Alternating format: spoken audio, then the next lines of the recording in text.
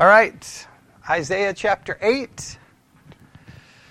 This week for the Bible study exercise has been all Isaiah chapter 8. So today brings that to an end. Then starting today will be Isaiah 9 for those who are using the curriculum. Isaiah 7 was the most successful Bible study exercise we had ever done, considering how many emails I received and all of the people sending me their stuff. This was probably second with Isaiah 8.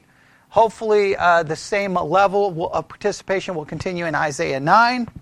The thing with Isaiah 9, a couple of things for people to just do. Obviously read it, outline it, and then look for how it connects to Isaiah 8 and Isaiah 7, which is, I think, very important in trying to put all of these chapters together, since this is the time of year everybody rips one verse out of Isaiah chapter 7 without ever understanding the context or all of the difficulties found within the text. So we will start. I'll possibly this afternoon do an introduction to Isaiah 9. That's probably the plan. And again, for those using the curriculum, you can just start working on the curriculum because it's already there, and it starts working on Isaiah 9.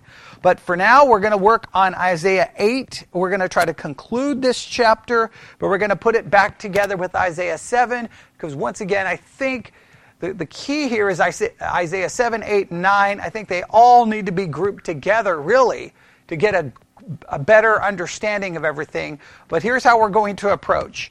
So if you have Isaiah 7 or Isaiah 8 open, you can set that aside right now, and I want you to write down the following words. All right? I want you to write down the following words, because what I'm going to try to do today, instead of doing it when I do the typical Bible study exercise, I do some of the teaching and then give assignments. But today what I'm going to try to do is, we've spent so much time in Isaiah 7 and 8 trying to figure out all of the difficulties and figuring out, okay, who is this? And wait, which child is this? Okay, what's going on here? Okay, the child has to reach this age, and then what happens? And okay, who is the king of Syria? Who's the king of Assyria? Who's the king of the northern kingdom? Who's the king of the southern kingdom? You have to spend so much time just trying to figure all of that out, that by the time you get to the end, it can happen that you basically, all you have is a lot of facts, you have a lot of names, you may have some dates, you may have an understanding of what happened, and all of that is critical.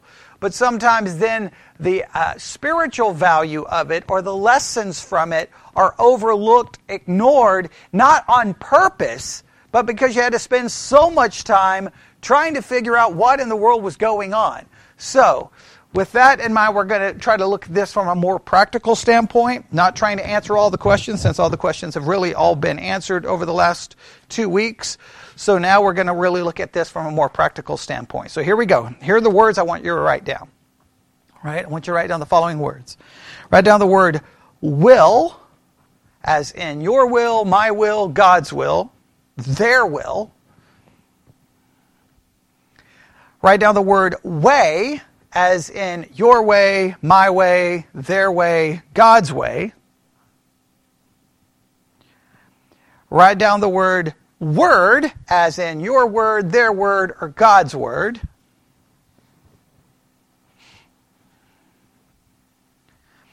And write down the word fear, as in the fear of man, fear of God, fear of others.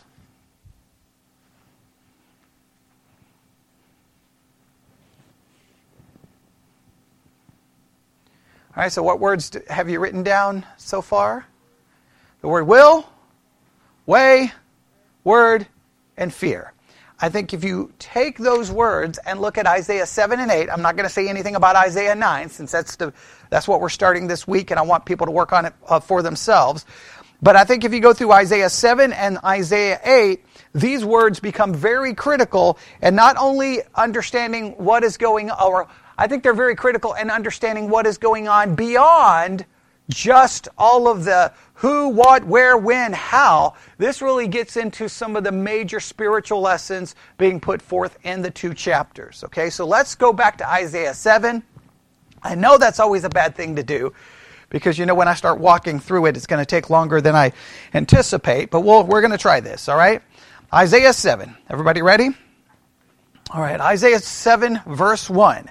And it came to pass in the days of Ahaz, the son of Jotham, the son of Uzziah, king of Judah, that Rezin, king of Syria, and Pekah, son of Remaliah, king of Israel, went up towards Jerusalem to war against it, but could not prevail against it. Now, we know who all the individuals are, right? We know who all the individuals are.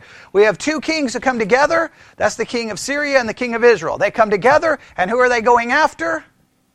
Judah, which is, who's the king there?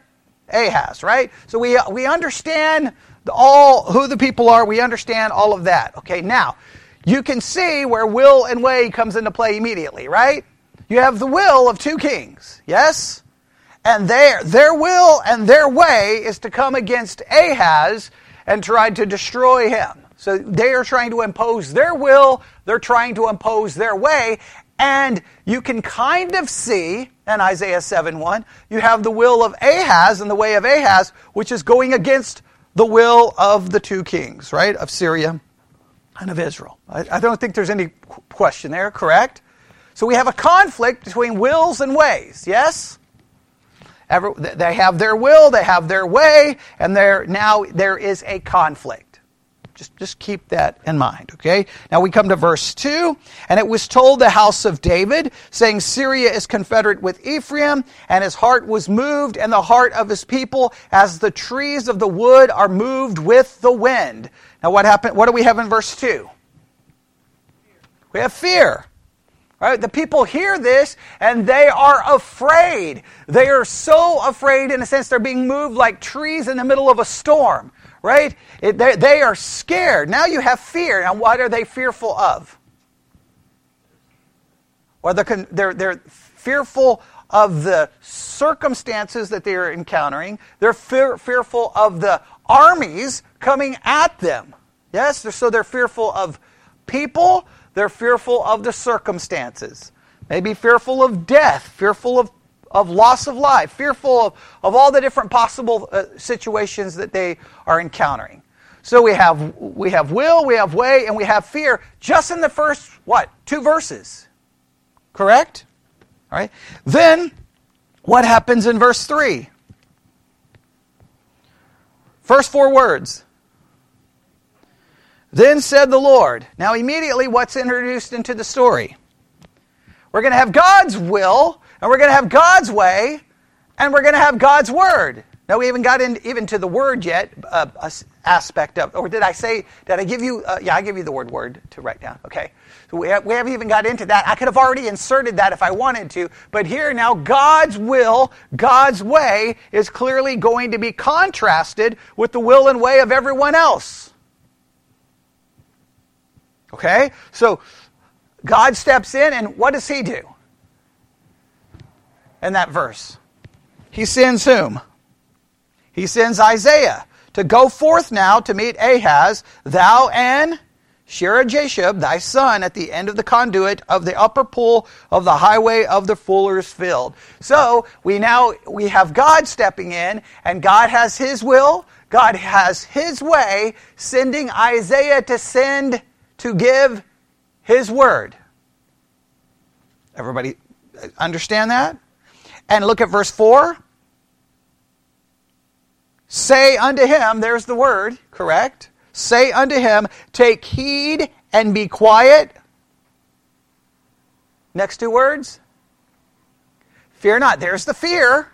Okay, so God sends Isaiah to tell Ahaz, look, I know you see their way and their will, and in a sense you may hear their word. Right? You have your way, you have your will, you have your word, but you need to stop and listen to God's way, God's will, and God's word. And what is God's word to Ahaz? Simply put. I mean, if you have to look, you can look. I mean, it's an open book, but you should know it by now. Don't fear. And simply, let's just make it simple. Don't fear. Don't worry about it, because what?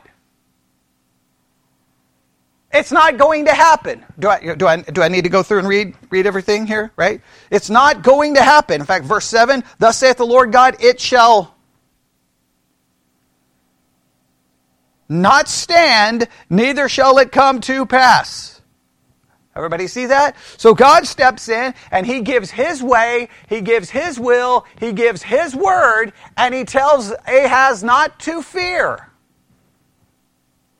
Very simple, very straightforward. So what do we have here if you think about it? What do we have really going on? We have the way, the will, the word of whom? The king of Syria and the king of Israel. What is their way and what is their will and what is their word? We're coming for you, Ahaz. We're going to get rid of you. We're going to replace you. Okay? You need to be afraid. Then we have Ahaz here, correct? He has his way, he has his will, he has his word, and clearly he has fear. So then God steps in with his way, his will, and his word, saying, don't fear, it's not going to happen, everything's going to be okay. To help Ahaz out, he gives Ahaz a great offer. Ask a sign wherever you want. In heaven and below, ask a sign and I'll give you. And then Ahaz, of course, he says, I can't ask a sign. I'd be tempting the Lord. And we know clearly that he doesn't care about tempting the Lord because of all the other things he has done. He is covering up, listen, his way, his will, his word, and his fear with a fake spirituality. He's using God's word to not tempt the Lord, to basically cover up his way, his will, his word, and his fear. Now that's very important. So many times Christians will utilize Scripture, will utilize their Christianity in order to justify nothing more than their way, their will. They're just going to cover up everything with a level of spirituality. And you've seen it, you've probably have done it, you probably have seen it, you probably have done it, where here's what you want.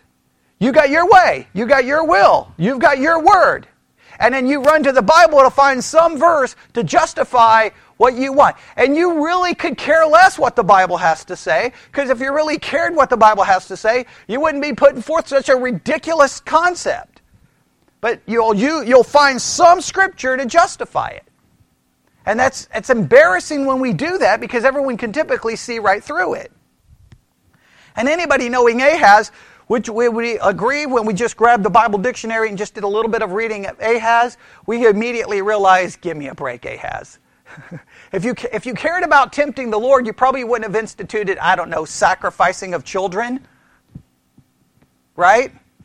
So just make sure, this is very important, that there is a great danger as Christians to take Scripture, to take God, and use it as a robe to cover up you doing your way, your will, and you speaking your word. We become experts in it. We become experts in it, and it's sad that we do that, but it happens, okay? So, God says, okay, you don't want the sign? I'll give you a sign. I'm going to give you a sign anyway. And what's the sign he offers up?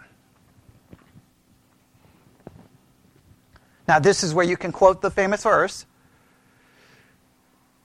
Behold, a virgin will conceive and bear a son, and his name will be called Emmanuel. Now, immediately when we're reading that, look at what's going on.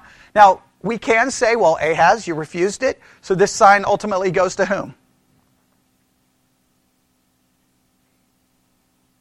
Who does the sign ultimately go to?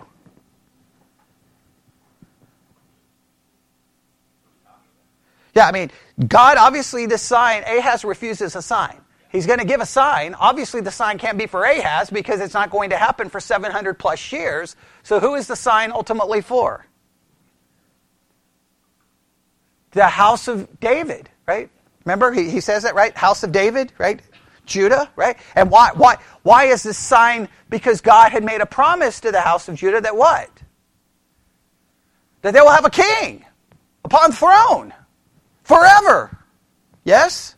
Okay, so someone who's going to come is going to be called Emmanuel, God with us, who will ultimately be referred to as a king, right? Everybody understand this? And okay, all right, good. Hopefully we're on the same page. Okay, so we have the situation. Here is the sign, and so then everything seems to. Now we get into some difficulties in the next couple of verses talking about the child, and we don't know which child, but that's okay. God, in a sense, says, okay, here is the sign. Now, it begins to indicate that no matter what anybody does, no matter what anybody says, whose ultimate way, will, and word is going to be established and is going to come to pass? God's. All right? So he offers that. Now, he also, something else takes place. Now, we could go through to verse 15 and 16 where all the problems lie, but we've already worked on all of that. Then what happens in verse 17 to 25?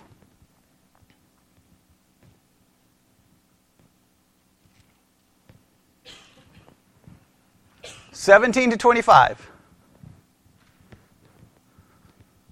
Okay, 17 to 25. You can just put the Assyrians, right? Now, why is this so important? Because we know, ultimately, why Ahaz refused to sign. I told you he was covering his way in his will and his word. What did Ahaz want to do? He wanted to go to the Assyrians, right?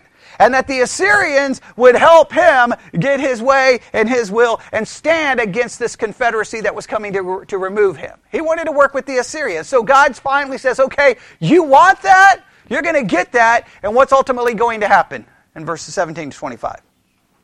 The Assyrians will come in, and they're going to bring destruction, suffering, and pain, demonstrating that when you go for your form of salvation that is not God's form of salvation, there's going to be negative consequences.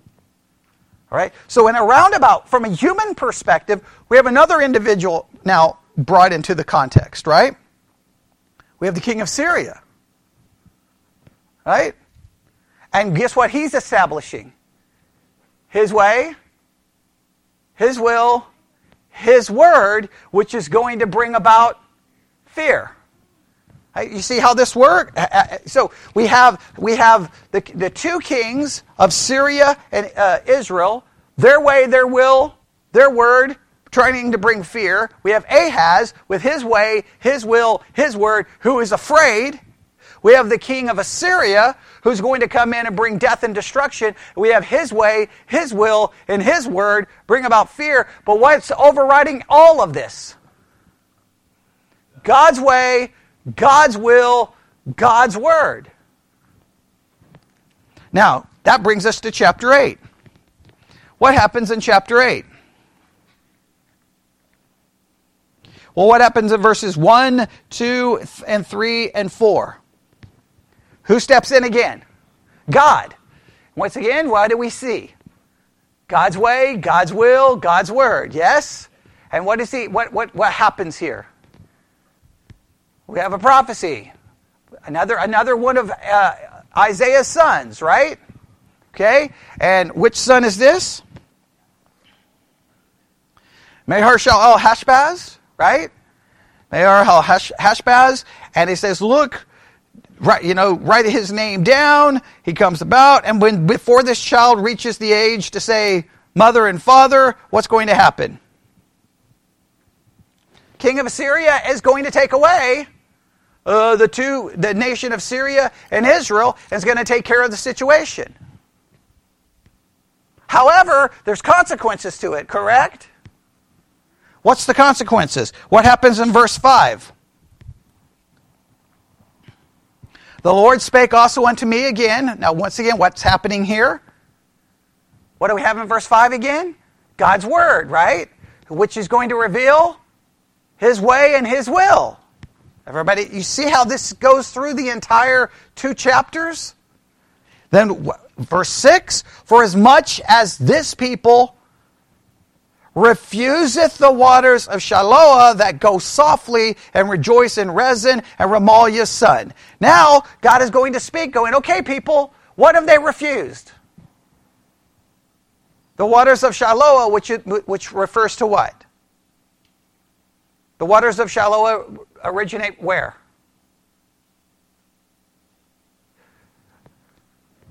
Okay. They originate in Jerusalem. Okay. Many believe they originate from under the temple. So it's a symbol of what? You're refusing that which comes from God. You're refusing His way. You're refusing His will. You're refusing His word. God's way, God's will, God's word may seem insignificant because so far all of His way, His will, and His word has been reduced to what? Well, children, right? Three different children have been mentioned so far, yes? Right? And when they're going to reach a very young age where they wouldn't seem to be of any significance, great things are going to happen. Well, that seems foolish to any person. Go, wait a minute. I got armies here. I got armies here. There's death and destruction. And the best I'm getting is, well, when this kid reaches this age, or when this kid reaches this age, or some kid named Emmanuel, don't even know where in the world he's going to show up. No. They refuse that, and so what do they look to?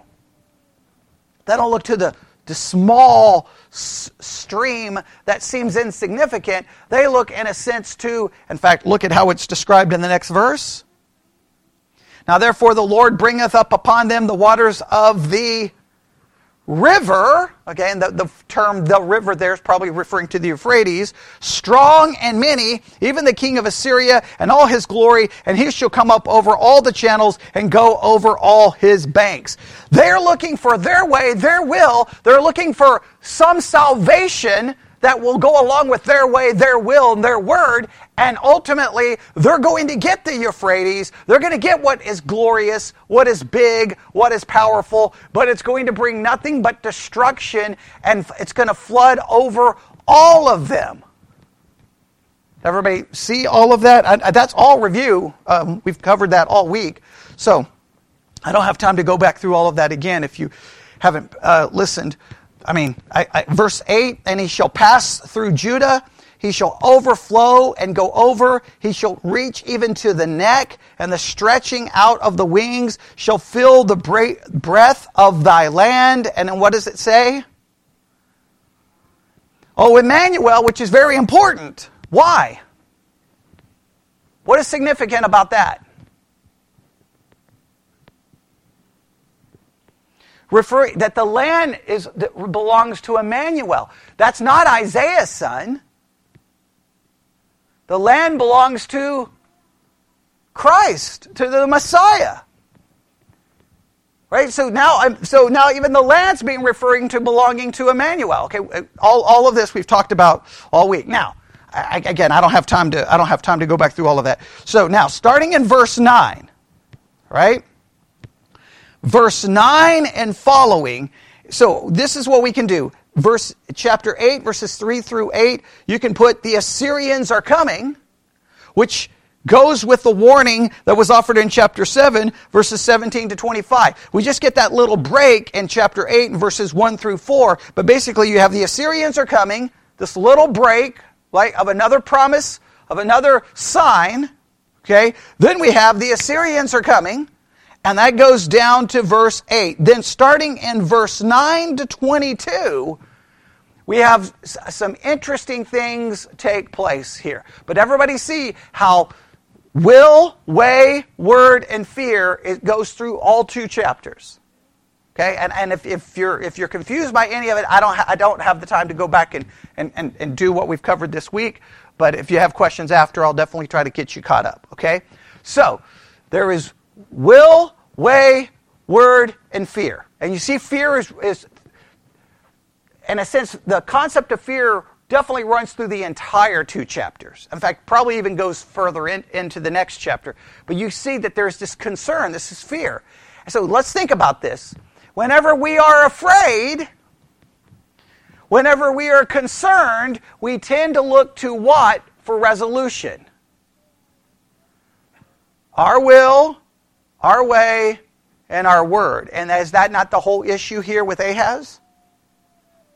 All right, now, what takes place and the rest of it is very interesting, and it's a contrast here, a challenge, really what's going to happen through the rest of this is like, okay, everyone, you see, everyone has their will, everyone has their way, everyone has their word, and everyone is afraid. Now what you need to do is you need to replace all of that with a different way of thinking. So what does he immediately do in the very next verse? What happens in the very next verse? Verse 9.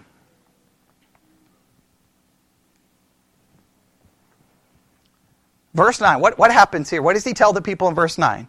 The King James says, associate yourselves. Some translations say, huddle yourselves together. Right? O ye people, and you shall be broken in pieces. Give ear, all ye of far countries. Gird yourselves, and you shall be broken in pieces. Gird yourselves, and you shall be broken in pieces. I think you get the idea. No matter what you guys want to do, you're going to be broken in pieces. Your way, your will, your word is going to lead you to being broken into pieces. Now, why is that significant? It should be very obvious now. Okay. Chapter 7, let's go back through this again. We have two kings who join forces to come against Judah. Yes? That led to what? Fear from whom? Ahaz and the house of David, correct? Right? So they are afraid.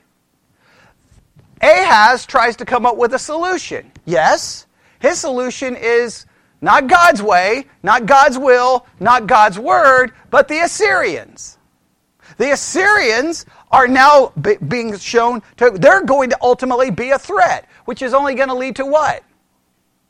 More fear. Or more people trying to come up with their way and their will. So now God steps in and says, okay, everybody listen. What's going to happen to everyone? I think he repeats it like, 4 times in one verse. You're going to be broken into pieces. This indicates and screams what to everyone? What you should have been fearing the entire time is God. That's where your fear should have been. Your fear has been misplaced. You've placed your fear at being afraid of people, being afraid of kings, being afraid of armies, when you should have been afraid of God. This is so relevant to the culture in which we live, where we have so many people in the church who are fearful about the state of the culture, the state of the country, that what do they decide to do? Look for an alternative form of salvation, which is not God, and they come up with their way, their will, their word, their crazy theories in order to stand against what they believe is something horrible, and ultimately what will it result in? Being broken into pieces, because what you should have feared from the beginning is not the state of the country, the state of the world. You should have been fearing God from the beginning. And guess what? God's solution may look like a little stream that's insignificant, but instead of going to the little stream, you went to some political leader that looked like a glorious river of Euphrates. But ultimately, it will lay waste to everything you turn to. Like the whole 2 chapters are like could be written for the church in the United States in 2021.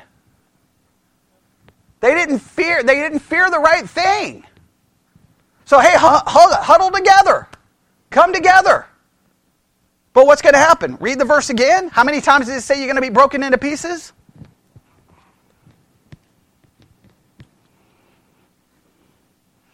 I'll go from the King James. Associate yourselves, O ye people, and you shall be, number 1, broken into pieces. Give ear, all ye far countries, and gird yourselves, and you shall be broken in pieces. Gird yourselves, and you shall be broken in pieces. How many times does something need to be repeated before someone goes, I think that's the point? Look, what does it say in verse 10?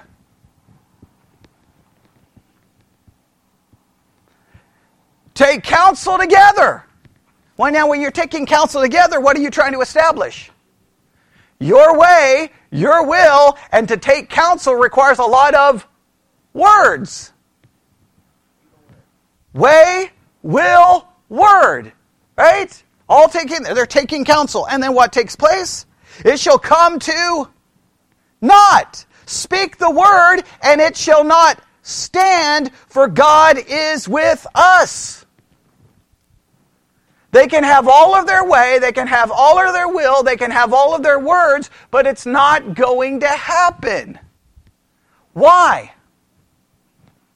Because God's way, God's will, God's word is greater than anybody else's way, anybody else's will, anybody else's word, which means whom should you fear more?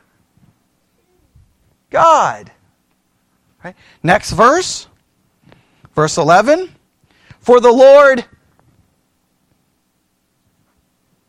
verse 11, for the Lord spake. There is His word. You see how this continues through the entire chapter? Thus to me with a strong hand and instructed. Now when you instruct, what are you offering up? Your word, a way, and a will, right? That I should not walk in the way of the people, saying it's all right here, okay? So look, hey everyone, you've all misplaced. You've had your fear in the wrong place. You should have been focusing on the Lord. He's going to break everything into pieces. He's going to take care of the situation. So now it seems to be speaking directly to Isaiah. And what is he telling Isaiah? Don't follow the people. Look at verse 12. Say ye not, again, what is that? Say ye not.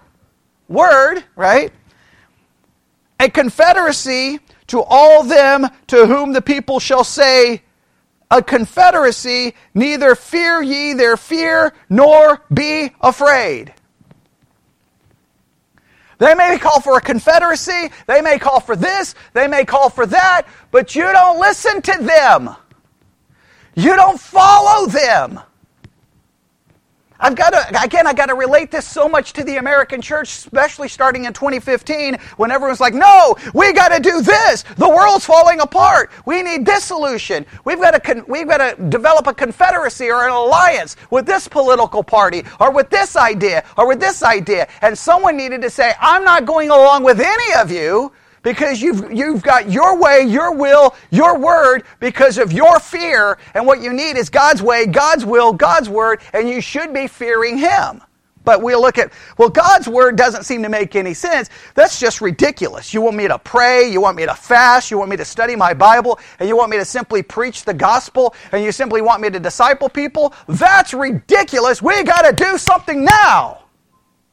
Well, the church is trying to do something now, and the only thing that's happened is the church has now become so politically corrupt that's of no value to the earth or to heaven. It's lost everything. Because we have an entire section of the scriptures that show you that every time we try to go join an alliance with someone of the world, what ultimately happens to the church? It's destroyed. It's polluted. It's corrupted. I mean, you can buy books called, on church history, and you can see how this takes place. Every time the Catholic Church joined with one of the nations, how did that always work out? I mean, every time there was a political alliance, it always falls apart. The church has never figured. I don't know why the church can't figure it out. It seems because, you know what? We don't want God's way. We don't want God's will. We don't want God's word. We want our way. We want our will. We say we want God, but we simply use God. Here's what we want. We want a country in our image with a morality that pleases us, that makes us comfortable, and we use God as an excuse why everyone should live the way we want them to live, and then we look to politics to enforce our way, our will, and our word so that people can fear us, because really we want to be in charge. That's what it comes down to. You want the country in your image. You want people to follow your rules. That's never the scriptural way of doing it. So you want that mighty river. Get the mighty river. Go for the mighty. Get that mighty river, because sooner or later it's going to come in like a flood, and it's going to lay waste to biblical Christianity, which I've been talking about for 20-something years. And the situation is good. And you watch, 2022, it's going to get worse than it was in 2021. And by the time we get to 2024, it'll be worse than it was in 2015. That's the direction everything is headed. All right? Now, what takes place next? We're going to run out of time.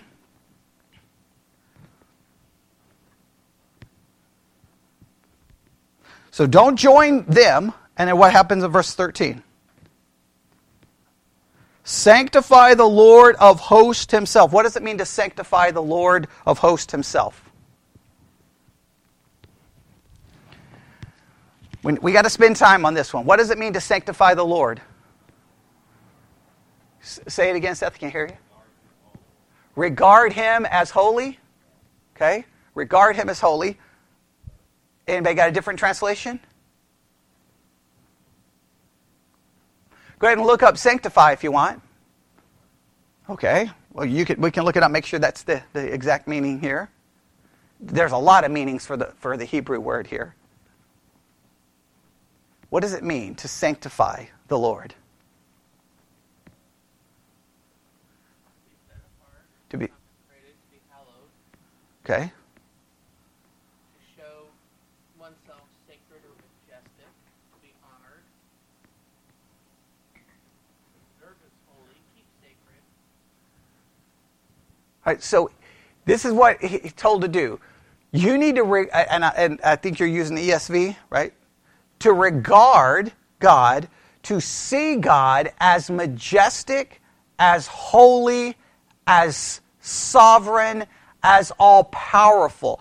In other words, you need to get your eyes off all of these kings, all of their alliances, all of their threats, all of their danger, and you need to sanctify the Lord and regard him as more majestic, more powerful, more holy. That's where you need to put your focus. That's where the focus needs to be. In fact, and let me read the verse itself. Sanctify the Lord of hosts himself, and let him be your. There you have it. That contrasts everything that comes before. Is these two chapters filled with everyone having their way? Is these two chapters filled with people having their will? Is this chapter filled with everyone having their word? Is these two chapters filled with fear? Yes, all over. So guess what? This is what you need to do. You need to set apart God, regard him, and fear him. Because when you regard him as holy, majestic, and you fear him, then guess what goes away? You don't worry about everybody else's way, everybody else's will, everybody else's word, and you don't fear everybody else. And guess what else gets set aside? Your way, your will, and your words. This is the whole situation here. They've all misplaced everything. Everyone's got the wrong focus and the wrong perspective. And then what does he say to add to this? And he shall be for a sanctuary, but for a stone of stumbling, for a rock of offense, both to the house of Israel, and for a snare to the inhabitants of Jerusalem. All right? So here's what he's going to do. If you sanctify the Lord and you fear him, he becomes your sanctuary. But what is he going to be to everyone else? The text tells you. What is he going to be to everyone else? A stumbling block. Now, why is it going to be a stumbling block? Why is it going to be a rock of offense? It's against their way, it's against their will, and it doesn't. And listen, unless they sanctify the Lord as being majestic and holy, what do they see? I mean, what have they been given so far? Some kid named Shirar Jashub, right? They've been given another kid by the name of Mahar al-Shalhashbaz. And they've been given another kid by the name of Emmanuel, who's supposedly going to be born of a virgin. Does that all not seem... And when these kids reach a certain age, things are going to happen. Does that seem ridiculous? What do you need? Think about it. Hey, all of our phones go off. Okay, alert, alert, alert. Okay, China has just invaded Texas, okay? And they're 15 minutes away from Ovalo. We're all going to be taken captive, and we're all going to be placed in some kind of camp. But don't worry. Levi and Lincoln are here. Now, someone's like, hey, guys, don't worry. Just go right outside on a big plaque, Lincoln and Levi, okay? And by the time they can say this, everything's going to be taken care of. I think you're going to be like, okay, you're an idiot, okay? I don't care about Lincoln and Levi. What would people, well, we're in Texas, be like, we need to go get our guns. Go get our guns. We're going to get our guns. We got a constitutional right to have 13 guns. We'll kill some people. That'll be our solution. Right? And people will get offended by that, but that would be our solution, yes? Like, we need guns. We need an army. We need to fight. We need someone to help us. They say, well, there's the Taliban over there. Okay, well, we'll join the Taliban. Anything to fight against the Chinese.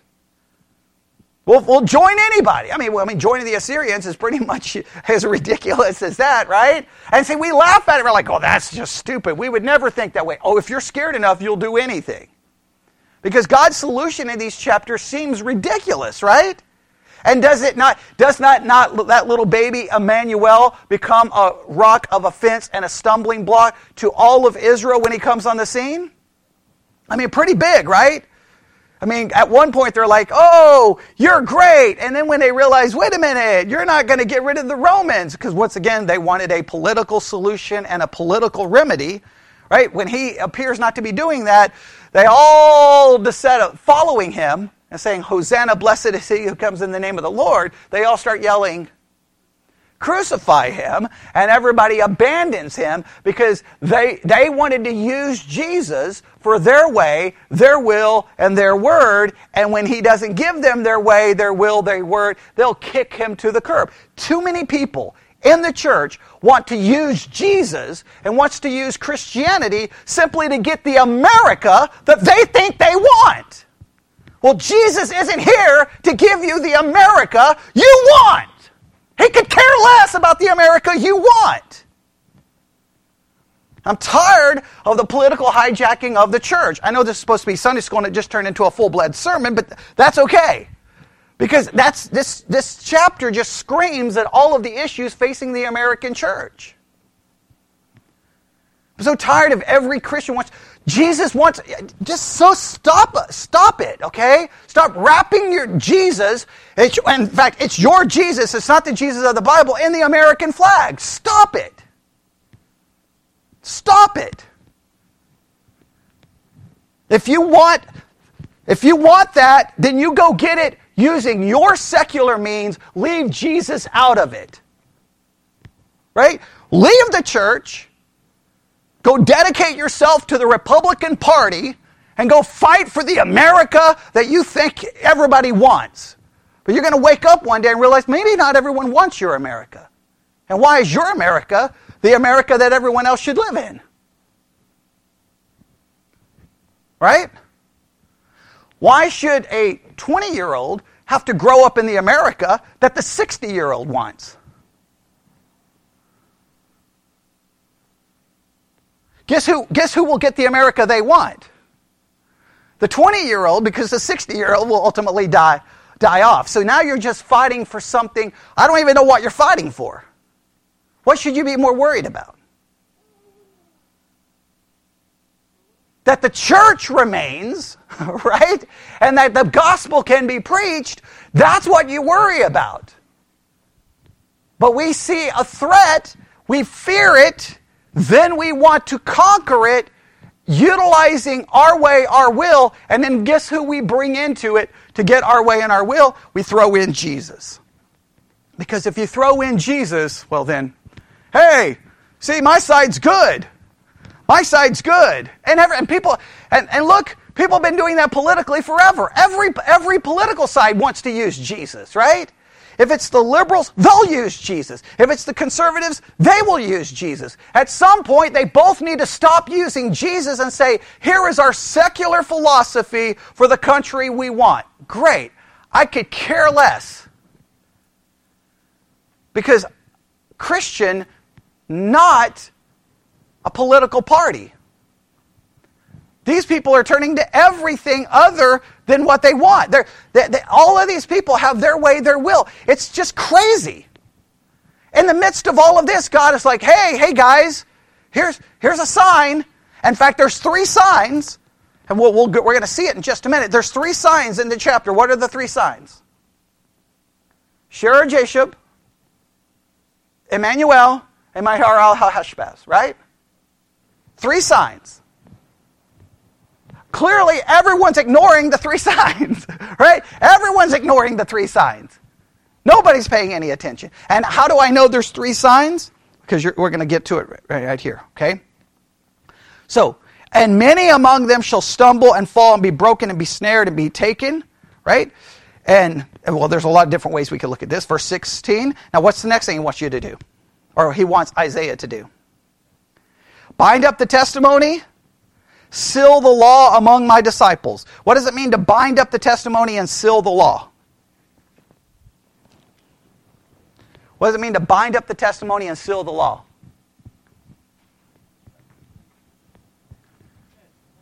Hold on to it. Keep it. What's another word? Starts with a P. Preserve it. That's what they need. Preserve it. Keep God's word. That's what needs to be remembered. That's what needs to be kept on to. That's what needs to be held on to. We get too many Christians worrying about crazy conspiracy theories on YouTube instead of actually studying and caring about God's word. And I know how that works. You're like, hey guys, let's study the Bible. Let's talk about the Bible. No, I'm busy. I got to watch some QAnon videos on YouTube. That's the state of the church. Right? When they had the big conference at Cornerstone Church, San Antonio, Texas, John Hagee's church, right? Big conference, over 5,000 people, and they're chanting, "Let's go, Brandon," instead of studying the Bible. Yeah, that's great. That's wonderful. Yeah, that's right there in the scripture somewhere. Oh yeah, it's in the scripture that you wrote for yourself. That's how messed up the situation has become. I was listening to American Family Radio the other day driving here, and they were like, "Sign up for the Patriot Institute." Yeah, I can learn to be a patriot. When does that become Christianity? It's become, I don't know what it's become, but it's left everything, and we're seeing the modern situation, and it very much resembles this. I understand people are afraid because they don't like what's coming. But what are you going to turn to? The stream of Shiloah or the Euphrates? And I think in many cases, your Christianity is just something you use for what you want. And man, if you turn to Christianity to get what you want, you're going to be sorely disappointed. Isn't that what happened when Jesus came? All of those people followed Jesus because they thought that he was going to give them what? What were they looking for? Some of them were looking for, he can make food. Right? Oh, he has bread. Now, he offended all of them and they left, right? Some thought, he can do miracles. But what were they really looking for? He can get rid of the Romans. Oh, yeah. He can make Jerusalem great again. They probably even had red hats. Right? We can do this. We can take back our country. And what did Jesus tell them? My kingdom is not of this world. And they're like, okay. Give to Caesar's what is Caesar's. And then they said, crucify him. Yeah, you'll use Jesus until Jesus doesn't give you what you want. You'll kick Jesus to the curb and then go wrap yourself in the American flag and be more worried about that than you are about the actual kingdom of God. Say it.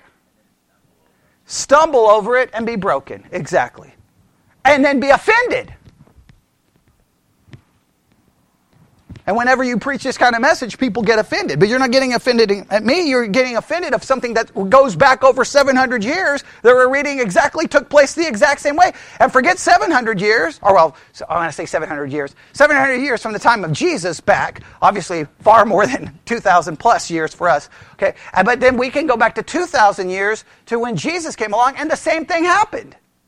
What did people want? A political Messiah. A political deliverance. And did Jesus give them that? No. Why do we think that that's what we're supposed to get now? I don't understand. I completely think people have just...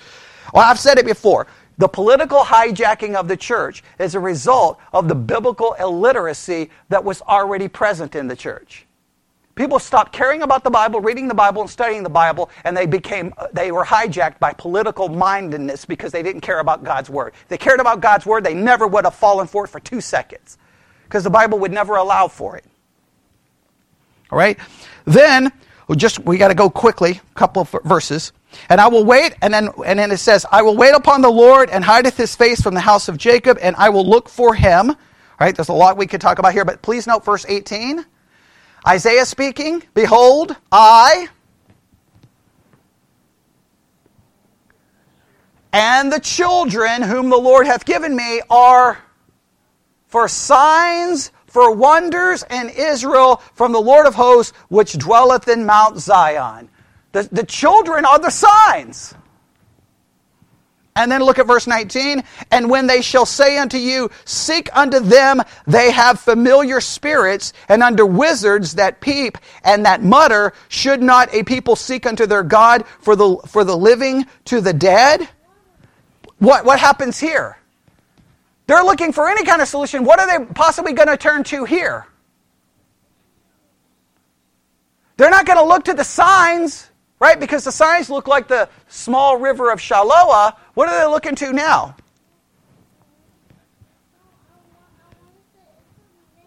They're looking to the occult. They're looking to the occult to find an answer. They'll look to anything that will possibly say what they want.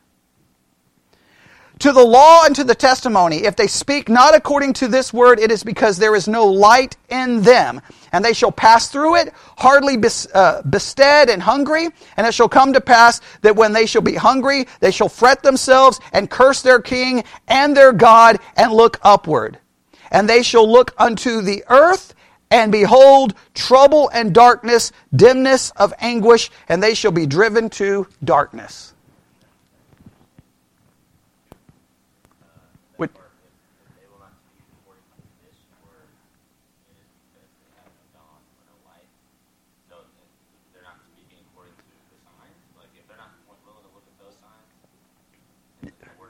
Right.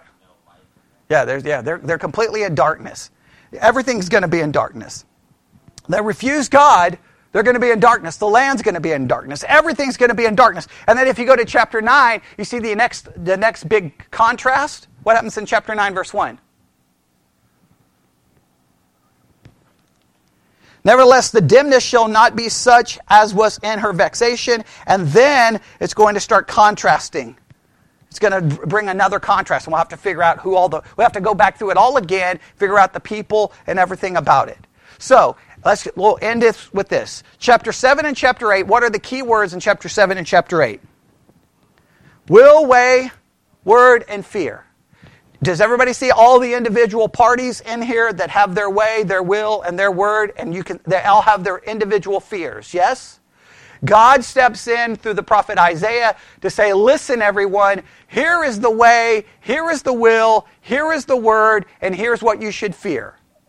God's way, God's will, God's word, fear Him. That's what you need to do. And so you need to regard God. You need to see Him as glorious, majestic, and holy. You need to fear Him. You need to preserve His word. But they refuse all of that because it looks insignificant. It looks foolish. It appears the possibility that they're going to turn even to the occult for an answer. And he's like, they're going to look to anything. That just shows you how how great the darkness is. Because the darkness is great. When people listen, I cannot stress this enough, they will turn from God to find their solutions and to get their way and their will. And this is the entire Christian life. The entire Christian life is a constant struggle with you surrendering your way, your will, and your word for God's way, God's will, and God's word. And it's a constant struggle that you fear God more than you fear everything else. But the reality is we fear everything else, and we use God to then get our way and our will and our word to supposedly fix the situation that we're afraid of. But God is not here for you to use. God is there for you to surrender to. All right, I'll stop there. There's chapter 8. I know that was more of a sermon than a study, but If you've just looked at everything we've talked about this week and all the other podcasts that I've talked about, it all just comes together. It just all comes pouring in together because the political situation in the church is so bad that I don't even know what to say anymore. It's so... And I keep getting email after email going, I'm done. I'm finished. I'm not going back to church. I'm sick of it. I'm tired of it. It's this political nonsense. I'm sick of it. I'm sick of it. Sick of it. Well, I don't know when the church is going to wake up. But the political hijacking is driving people out of the church faster than I can produce podcast episodes, and I can produce a lot. And I don't know when the church is going to wake up, but at some point they're going to wake up, and there's not going to be anybody. Well, put it this way: I don't think the church may wake up, but the church is going to wake up one day, and guess what? They're going to realize they stopped being a church a long time ago, and they simply become a Republican Party headquarters. And I don't know at what point they're going to realize how they've abandoned God for a confederacy with basically Assyria. And sooner or later, the Assyrians will come in like a flood and lay waste to everything. But there's got to be someone out there yelling and screaming that, hey, that's the wrong way. And Isaiah was the prophet, and God, his prophecy still has implications for us today because we're facing very similar situations. And I think there'll be more difficulties facing us going into 2022. And then you watch every church, Christian all over the place, you know what they're going to be preoccupied with? The midterm elections. Once again, thinking it's going to fix all of their problems. This is playing out at 2,700 plus years later. Same thing is reoccurring, just in a different way. All right, let's pray. Lord God, we come before you this morning. I don't even know what else I can say other than forgive all of us for imposing our way, our will, and our word, because we fear everything else more than we fear you. And forgive us for using you simply as a means to get our way, our will, and our word. And we ask this in Jesus' name. And God's people said,